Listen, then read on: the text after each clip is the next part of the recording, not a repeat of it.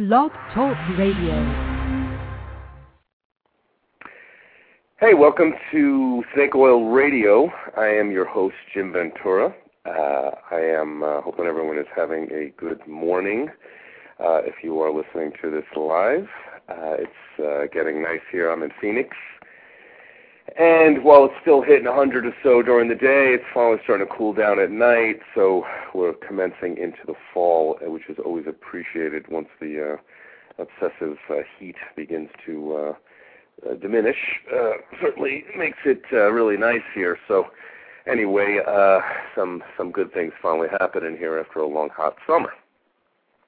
Anyway, if it's your first time tuning into Snake Oil Radio, let me tell you a little bit about the show and me. I am, again, host Jim Ventura. I am a professional oracle reader. In the old terminology, we would call that a soothsayer. My expertise is in numerology, astrology, tarot, rune stones, animal cards, various oracular devices. I have studied, as well as a host of different philosophies and religions and perceptions about spirituality and metaphysics. So I've been studying for a long time, and I do professional private sessions with clients to help kind of guide them and help them with the mapping that the tools of astrology, numerology, tarot, runestones, all those things are able to do really effectively. Anyway, I kind of call it a heightened sense of a psychology session that at times 10, a lot of information to take in when you work with oracles, and often really surprisingly accurate.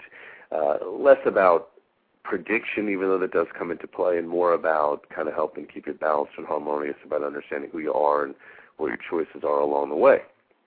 So I've been doing that for quite some time. I teach classes and I lecture, and I'm also a writer who has published one book called Dirty Little Secrets and is in the process of publishing a second book, appropriately titled Snake Oil Volume 1, which is a collection of my blog column that I've been doing for about 4 years now. I do a monthly column called Snake Oil, and it is available free on the Internet if you're interested in getting that. It comes out once a month. And Snake Oil Radio is an opportunity for me to expand on the monthly column subject, and also to offer the option, if people are willing to call in and talk about the subject, they may do so as well. I also have a chat room where you can ask questions that I can answer on air. I can't write back to you in the chat rooms, though, of course, because I'm on air and it just takes too much time to type. But I'll give you that number as a call-in in a little while if anybody does want to call in and listen to this live. The show also is archived, so you may be catching it that way. And obviously you can't call in during archive. It's already played, but you can certainly listen to the show.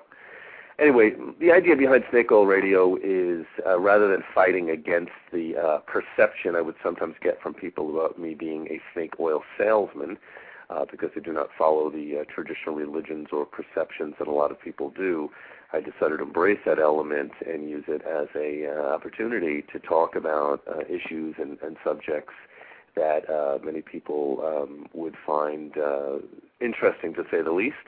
Occasionally, I do touch upon subjects that are, in some people's minds, a little controversial. In my column and even in private practice, I'm willing to talk about sex, relationships, and even to some extent elements of society that we have been, I don't want to say conned into believing that may not necessarily hold true in terms of perception from metaphysical thought. So that's really the idea behind Snake Oil, and I've got about 50 columns already, and that's continuing to grow, and my readership has now reached a little over 600, and I'm sure that's going to continue to grow as books get published. So anyway, why don't we now get into talking about today's, we'll talk about this month's column, which is called God Bless America. So this was September 2008 Snake Oil column. I'm going to read that to you, and then when we finish, I'll give you the call-in number in a little bit as well if you do want to call in, and we'll talk a little bit about this topic and this subject. Snake Oil, God Bless America. Every day at noon, the radio station that plays at the gym I work out at plays a Star-Spangled Banner. When this occurs, the staff stops what they're doing and faces the flag with their hands on their hearts. Sometimes, some of the men and women working out also stop and show equal respect by doing the very same thing. I think it's charming to see people who express patriotism in this way. On the more extreme end, I sometimes see people who have covered their cars with American flags along with Support the Troops banners. Many of them still have Viva Bush bumper stickers. At the same time, I wonder if excessive pride in our country is fitting at this time in history. For the first time ever, we've probably reached a point where a good portion of the world isn't very fond of Americans. For example, last summer when my sister and her husband visited Germany, they found that it was safer to not advertise that they were Americans. I've heard a number of people tell me they encountered hostility in other countries because they were American tourists. It seems that we have fallen from grace in the eyes of a large portion of the world. To top things off, our economy is in a recession. The dollar is far from strong. The last 7 years of government leadership have been far from brilliant. We are in tremendous financial debt to many other countries, and we use those loans to finance a war. I want us to wonder, is excessive pride helping or hindering us at this point? One of the most blatant things that has caused us to be seen as the villain by other countries has been the U.S.'s orchestration of the war with Iraq.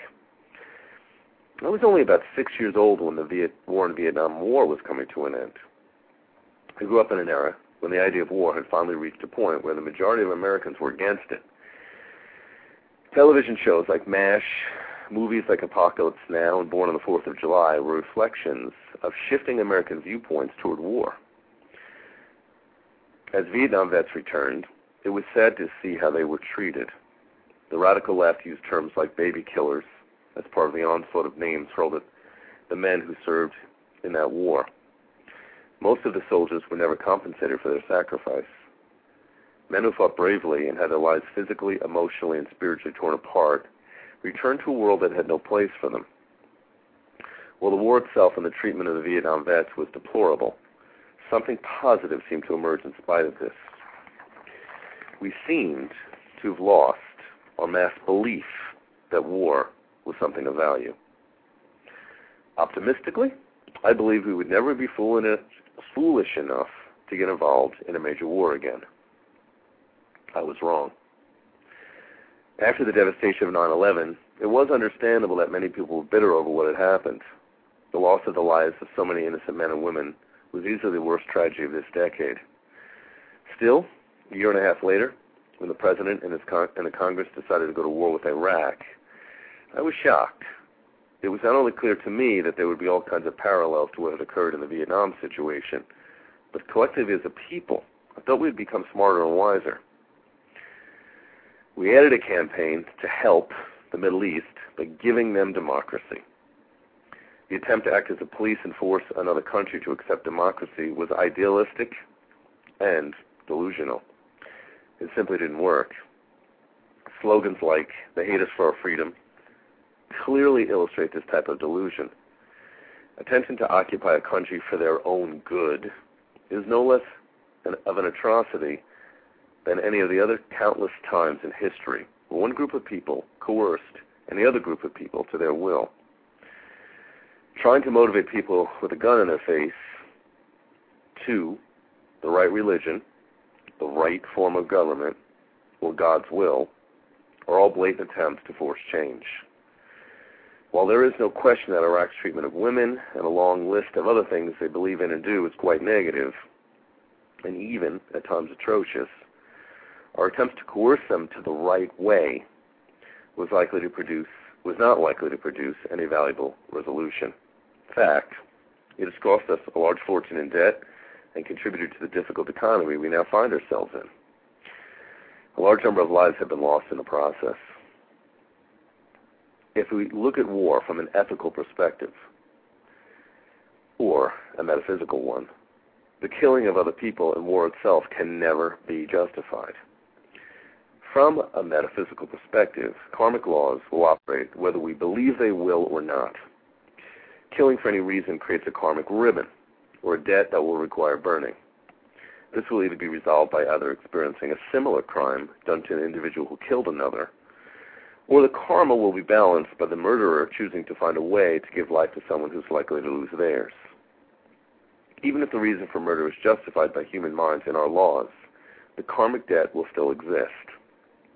Needless to say, being killed is generally not an enjoyable experience. On the other hand, the experience of killing another human being for whatever reason is intense and often damaging internally for the perpetrator. This always sets up an imbalance that will need to be resolved. We send young men and women into battle and ask them to do this job for us. We create negative karma for ourselves as well as the soldiers we ask to take on these tasks. I have debated my perspective on war and killing with a number of people and often find that I hear the same arguments for war. Usually statements like, "What are you saying, Jim? That all wars are wrong? What about the Nazis? Should we have let them continue to do what they were doing? Are you saying all war is bad and killing is never justified? What if someone attacks us? Should we just allow them to destroy us? What about the American Revolution that freed us from England's tyranny? Sometimes lives need to be lost for a good cause." Well, comparing Iraq to Germany, Nazi Germany, is ludicrous to begin with. I'm a realist, and I recognize that wars have occurred and will continue to occur. There have even been times when good changes in the world came about from the results of war. Still, in almost every case, including our present situation, there are always hundreds of alternative ways to deal with aggression and cruelty that did not involve sending our soldiers into battle. When offered, diplomatic solutions are often less interesting and usually aren't taken very seriously. More importantly, I'm against war for entirely different reasons than most hardcore conservatives would understand. I'm against it because killing, no matter how we may try to justify it, is still wrong. What I find most fascinating is that many of the people who are pro-war often claim to be Christians. It's odd to me that a number of Christians who say they follow a religion based on the teachings of a man who was all about peace would be so comfortable with war. They often further malign Christian philosophies by claiming we have a right to kill if necessary, because we are carrying out God's will. Listen, patriotism and pride can be a positive thing. To be proud of this amazing country we live in is understandable. America definitely has many things to be proud of. But when I see huge American flags hanging out of car windows, or the endless stream of support the troops' bumper stickers, I wonder if this pride has turned to arrogance. Do these people really believe that if they keep repeatedly shouting we are great, the rest of the world will believe it? While the intentions of the patriotic flag wavers are undoubtedly good, often their reasons for doing so are myopic. Blind patriotism can be dangerous. What these people forget is that the men and women serving in any war are not just good soldiers fighting for a worthy cause. They are real flesh and blood. They are your children and your neighbor's children. They are mothers and fathers, missing the experience of watching their own children grow up. They are young people thrown into horrific conditions that will often physically, emotionally, and spiritually damage them forever. They're often asked to do things that no 20-year-old should have to do. They're missing important developmental experiences we have in our early 20s, all because they're serving their country. I hope a day will come during my lifetime where patriotism and support to troops means something completely different. In the future, maybe we will stop sending brave soldiers and children into war unless it is an absolute last resort. Better yet, I'd like to see us bring our soldiers home now, even if it means admitting the wrongness of having gone to war in the first place. Let our soldiers come home and live normal lives. Patriotism and pride can only be effective when combined in a healthy way with compassion and kindness. There are hundreds of alternative ways to make changes in hostile situations that do not involve war. When will we start considering these ideas seriously? It's time to use our brilliant strategic skills of our hardworking military warriors more humanely and productively. If we saw our military in the same light as we see our policemen and firefighters, we would be more likely to value them and think more wisely by putting them in harm's way. We will stop pretending that they are pawns in a chess game and see them as members of our American family that are not expendable commodities. We will embrace the idea of God bless America and say those words with real meaning. We will value life and see that even one lost American life is already too many.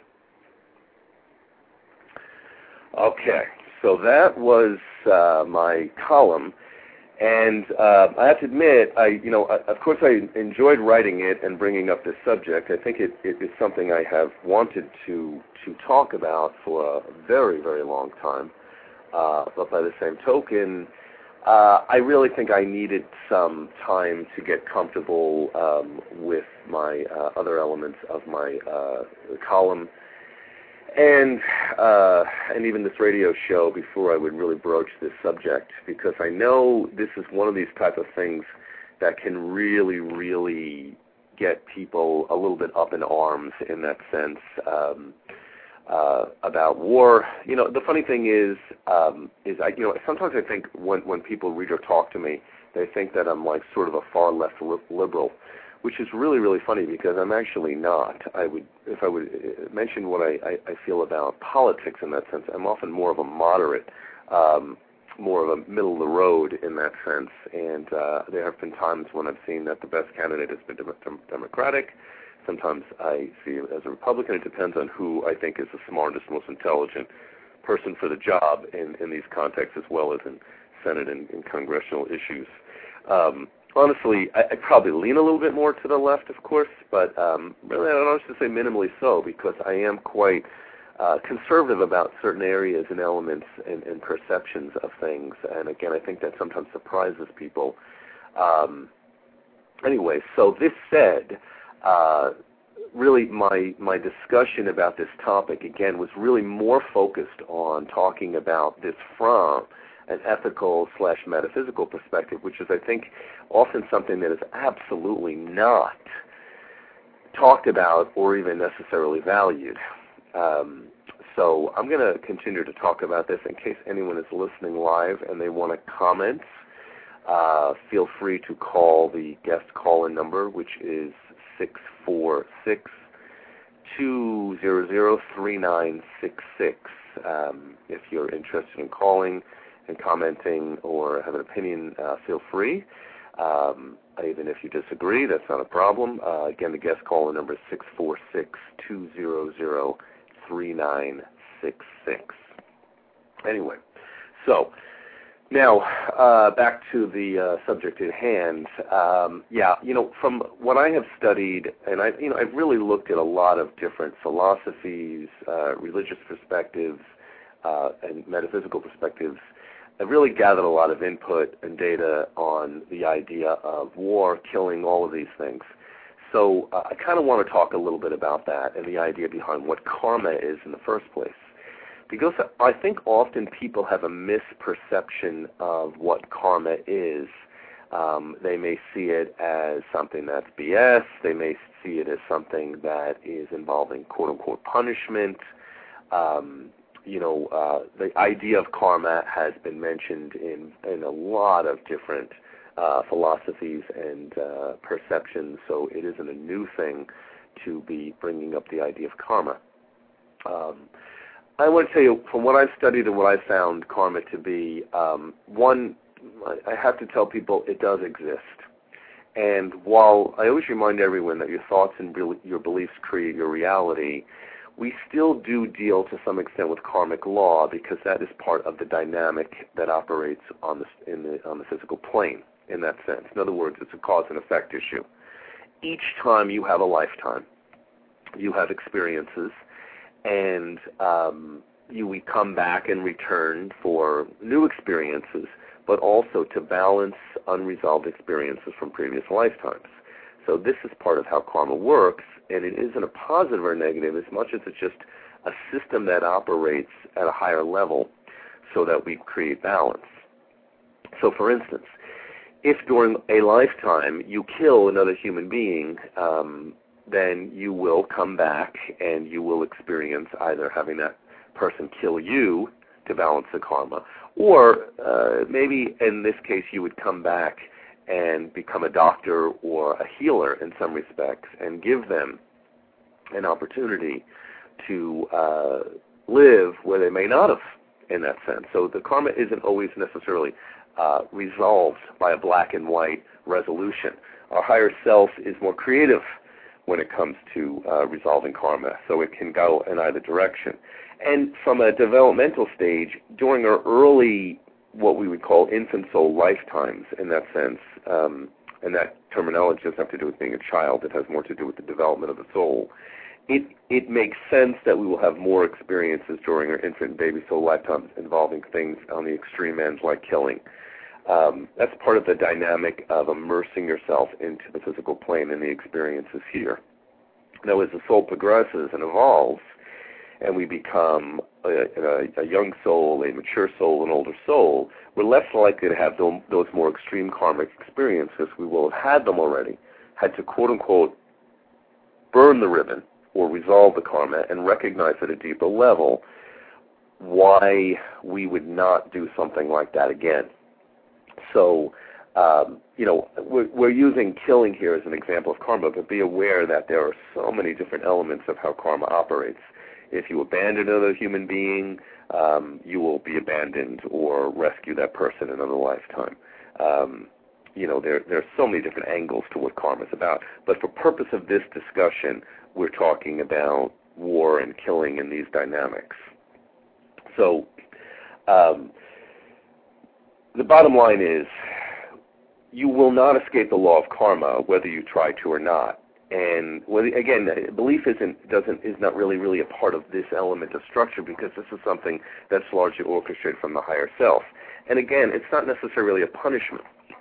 If you think about this, when you kill another human being, even if it's justified in that sense, that is a very, very intense experience. You will often feel anguish. I mean, maybe later on you kill a human being and then you meet their mother, or you find out that they had children, or, there's a lot more of a complication to this than people would necessarily anticipate. And we're not even talking about necessarily ending up in jail over it.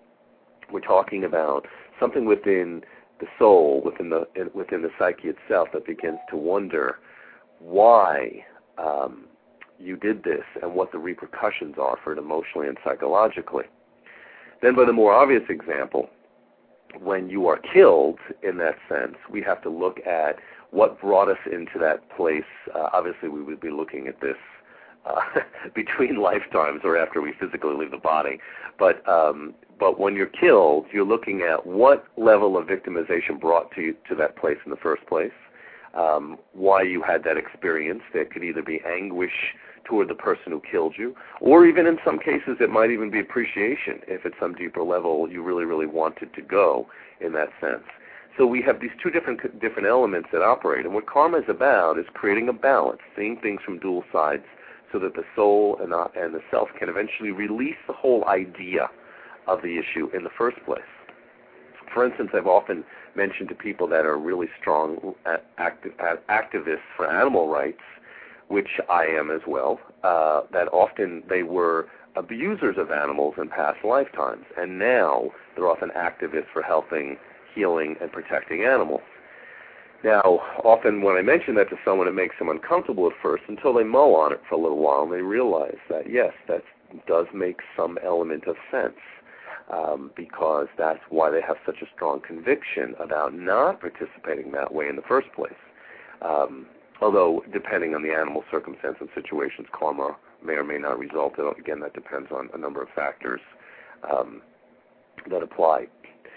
So, karma is a kind of a universal law that operates. It's done as a way of allowing us to have this balance. I think every Libra understands this element really, really well. Every person who's born Libra.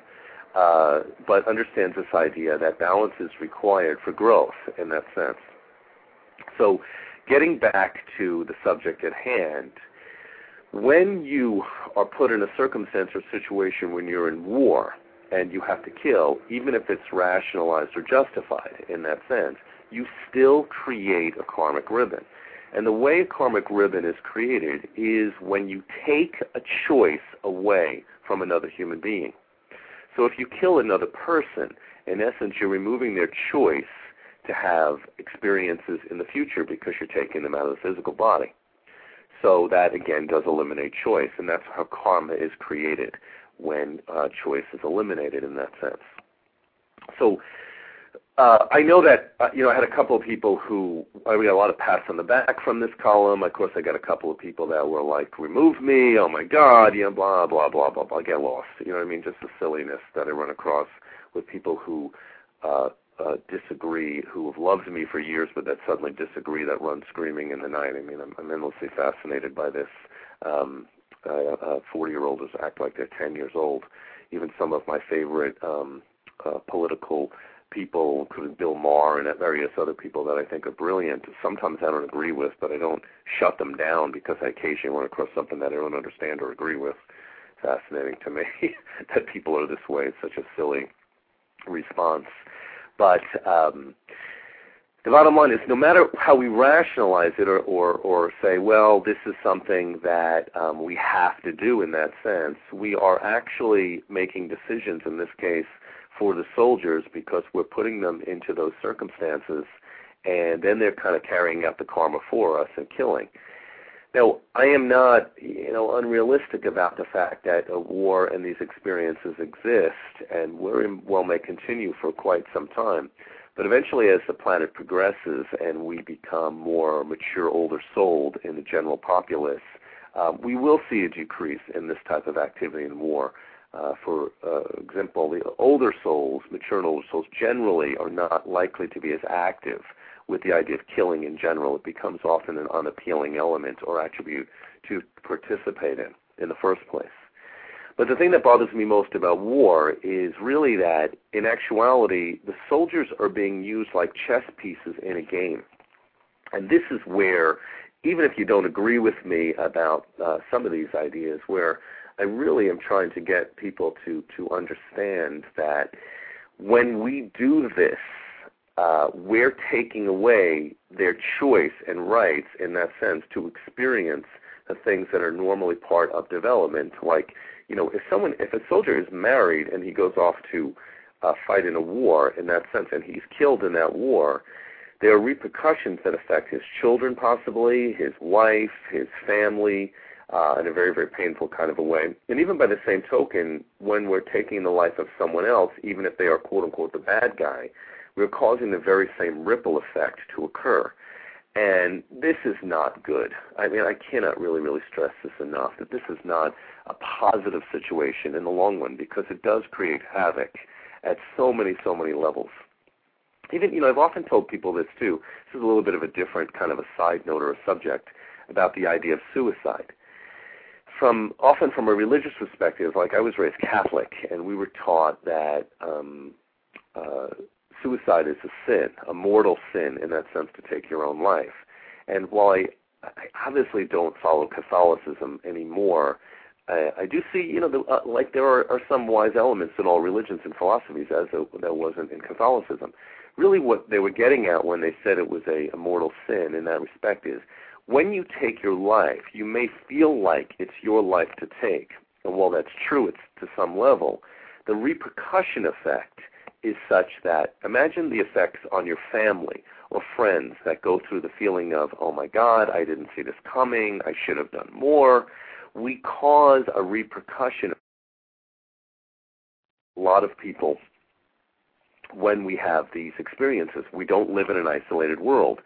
So when we do something like this, we are creating karma in that respect that has to be resolved. We may have to come back in a lifetime and have a child of ours or a friend of ours commit suicide and experience what it feels like to be on the other side of this in that respect.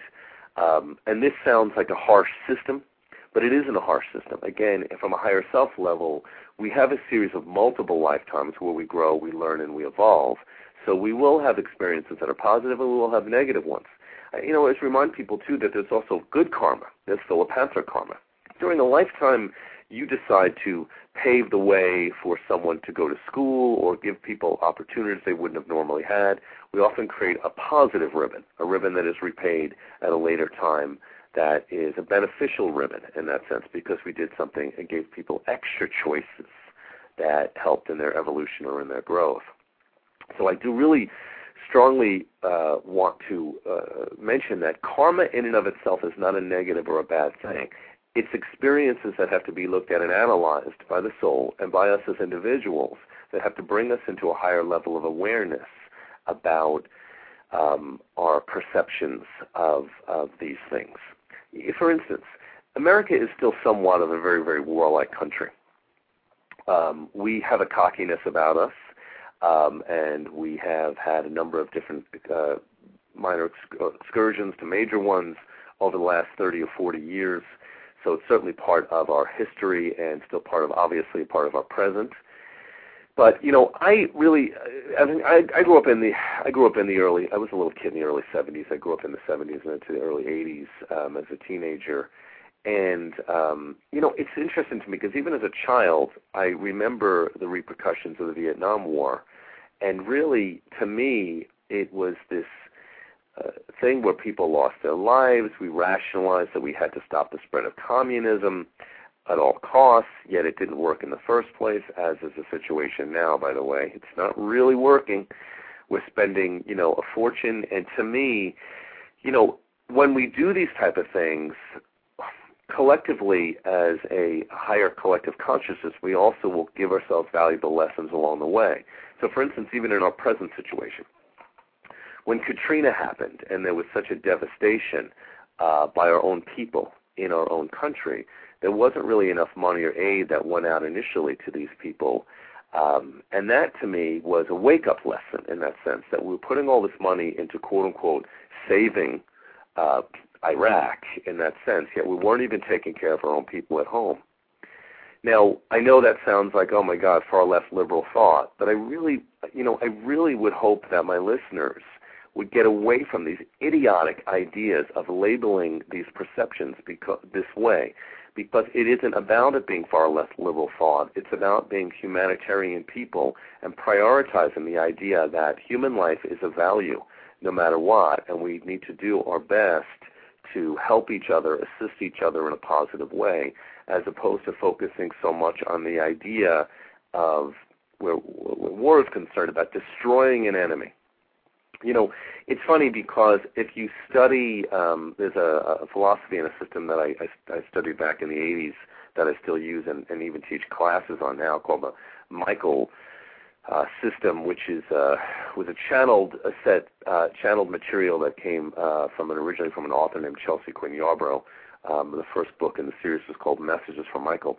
I really recommend this, by the way. It's really fascinating material to read, and they are still available. And it's funny because it's channel material, which I know sometimes people go, oh my God, that's goofy. But if you read the material itself, it's absolutely brilliant. Anyway, they talk about soul ages and soul development, from infant soul to old soul.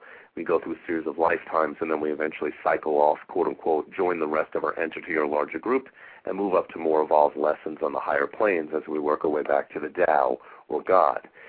And I really understandably embrace that idea. And for me as an older soul, I guess I always have, at some deeper level, even as a child, I understood these concepts that killing, again, in of itself is more of a young soul, baby soul, infant soul activity, and tends to really decrease as we become more of a mature older soul. And even for many young souls, will avoid this element, because we will have, again, repercussions of karma from these elements, no matter whether we believe that we will or not.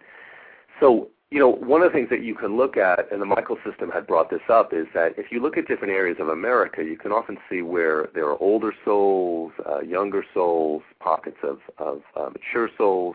Needless to say, often the shorelines, San Francisco, Florida, various other people seem to draw, the Northeast seem to draw more of a mature older soul vibe to it, whereas middle of America often is a baby or young soul vibe to it.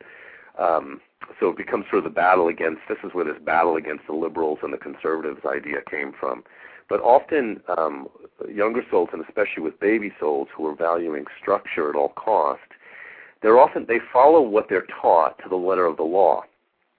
So they follow the Bible literally. They follow what their parents were told. If they were told they're Democratic or they were told they're Republican, they never really question that. They stick to it no matter what. So it's understandable that they will have some of these rigid beliefs and often are, pro-war in the first place, because things become very black and white as opposed to what happens during the mature older soul developmental stage where things become more shades of gray.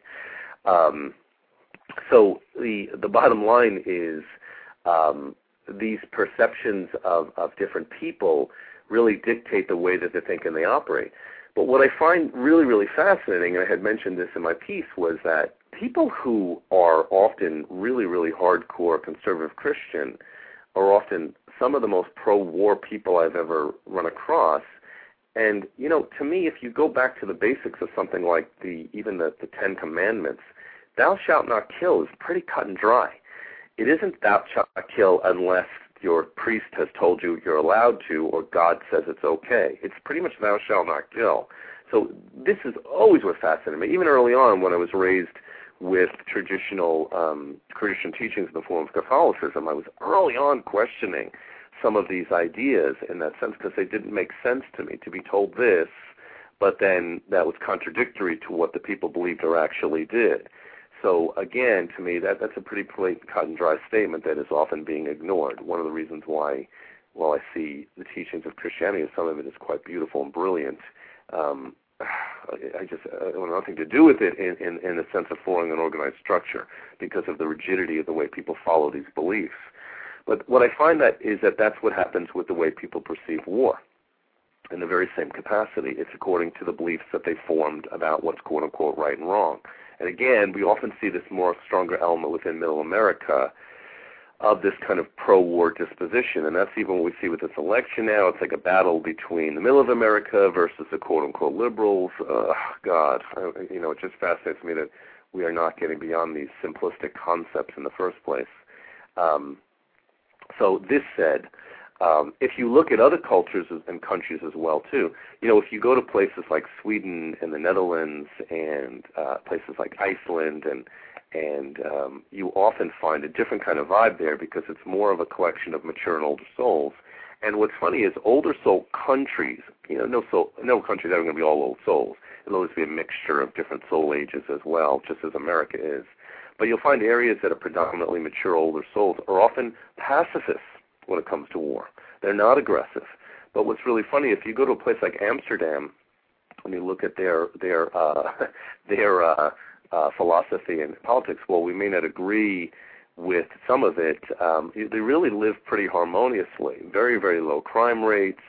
And we often see them, from America, we see that as a weakness that they're not aggressive, which I always find really, really amusing because if you think about this, they are happier people. They don't have issues. I mean, drugs are legal, prostitution's legal, things that might upset people. But the truth of it is, again, you have very low crime rates. You have generally a happy populace in that sense. And what mature and older soul cultures generally do, as opposed to fighting directly, is they often, even if they're taken over by another group, they actually end up converting them to their perceptions along the way in that respect. So that it's kind of a passive way of transforming. One of the things that I kind of pointed out in the piece also is really the reality is even when the Iraq War started, there were options and alternatives that could have occurred. It isn't that there isn't some value in finding Osama bin Laden and stopping terrorism. Of course we need to do that in that sense, but we could develop more defensive postures as opposed to an aggressive one, which really obviously had more themes to it than necessarily just, stopping terrorism. Obviously, there was oil issues and various other factors along the way. So, again, we have gotten lost along the way, to me, with all of this. And it kind of surprises me, I guess, because I would like to think of the general populace as more intelligent. But unfortunately, I'm often let down by some of the things that I see along the way here that are still occurring. This kind of, again, myopic vision about how things have to be and this kind of pride in the whole idea of war in the first place. I am completely against the idea in that sense. And I will stick to my guns on that because I often even remind people that if you're victimized, some part of you is, it's not like we get up in the morning and say, I want someone to attack me. But if you're victimized, there's some part of us that has brought that to us for learning or for growth, or because we're fearful to begin with and we're taught that life is dangerous and we need to be afraid. So to me, if we develop a more assertive, confident, stronger posture as a human being, we're less likely to bring any type of attack to us personally or even at a larger level as a country. So there are ways around the problems that we have encountered, but again, they're not taken seriously. I mean, I can imagine that really any far right-wing conservative that was listening to me right now would say, oh my God, this guy's completely full of crap. He's obviously a snake oil salesman. Oh, there's my little thing in there about why I called myself that in the first place. But karma is karma. So you can stamp your feet up and down, you could pretend that it doesn't exist, but at a higher self level it simply does, because that is one of the dynamics of the physical plane. And when we finish up our lifetimes, when we've had enough here, we've balanced our karma, we will cycle off, we will go on to the next experience, but it will be because we have finished our karmic lessons and also are happy and ready to kind of go on to the next thing. And I think that one of the signals that I often explain to people about being an older soul, even a mature soul to some extent, is the more you have reached a level of understanding, awareness, or even neutrality, is often more of a signal that the soul is evolving in that respect as well, because you have gone through those experiences, you've already grown through them, and you don't necessarily need them anymore. And again, that's the way that I feel about killing. It's really an experience I'm long since passed, so many lifetimes ago, and I don't say it to pat myself on the back. It's just a reality in that sense that it doesn't really factor into the experiences that I have. But I do understand that for younger and baby souls, there is that need for those experiences. But hopefully as the planet evolves and the soul ages overall begin to grow, we can maybe let go of this idea once and for all. You know, I don't realistically think I'm going to see this completely in my lifetime, sadly, but I'm still a Sagittarius, and I'm optimistic that we eventually will grow up, so to speak, and come to a more harmonious place about this whole subject and this whole issue. So that said, that is my perception about war and killing, and I know I'm sure a lot of my listeners as well as my readers are going to jump up and down because they're in complete agreement with me here, and then some of you are going to be, oh my God, I'm not sure if I completely agree, and then some of you will hate me, which is okay because I've kind of gotten okay with that. You know, I prefer I get a reaction, period, even if it's a negative one, because at least I'm kind of causing people to think. So that will conclude today's radio show. I will be adding a feature at the end of this month, actually. I'm going to be doing one more extra show. I'm going to be interviewing believe it or not, a tea leaf reader. This will be my first interview show, and I'm going to add an every other show interview feature, which is kind of exciting. So I hope that's, I think, on the 29th. I believe it's the end of September on a Monday, same time, 11 o'clock in Arizona time. So if you want to call in and catch that, please feel free. I'm sure it's going to be an interesting topic of conversation. If you want some more information about me, my book, again, if you want some more information about me or my books, or even having a private session with me, you can reach me. You can check out my website, which is web.mac.com/VenturaWords, web.mac.com/VenturaWords, or you can email me at venturasag@yahoo.com and email me to set up some type of session. I can give you some information about that. Private sessions are really awesome. Really, if you have or have never had a card reading done or an astrological chart or numerology profile done, I really have to tell you, it's awesome. It's really, really insightful and valuable, and really a lot of food for thought. The more we know of who we are as a person, the more we're likely to make wiser decisions. And oracles are just an excellent tool to use because they always seem to get right into the heart of the matter of what's going on. And they don't tell us exactly how it's going to go as much as they direct us in the likely probability of how things are going to go, which is cool because once you know that, you can either accept it or you can even sometimes shift or change it because now you have an awareness. So again, always appreciated that you're tuning in, and if you want to get added, email me and I'll put you on the list. Have a great day, and cheers. Jim Ventura signing out. Lucky Land Casino, asking people, what's the weirdest place you've gotten lucky? Lucky? In line at the deli, I guess? Aha, in my dentist's office. More than once, actually. Do I have to say? Yes, you do. In the car before my kids' PTA meeting. Really? Yes. Excuse me, what's the weirdest place you've gotten lucky? I never win and tell. Well, there you have it. You can get lucky anywhere, playing at LuckyLandSlots.com. Play for free right now. Are you feeling lucky? No purchase necessary. Void where prohibited by law. 18+. Terms and conditions apply. See website for details.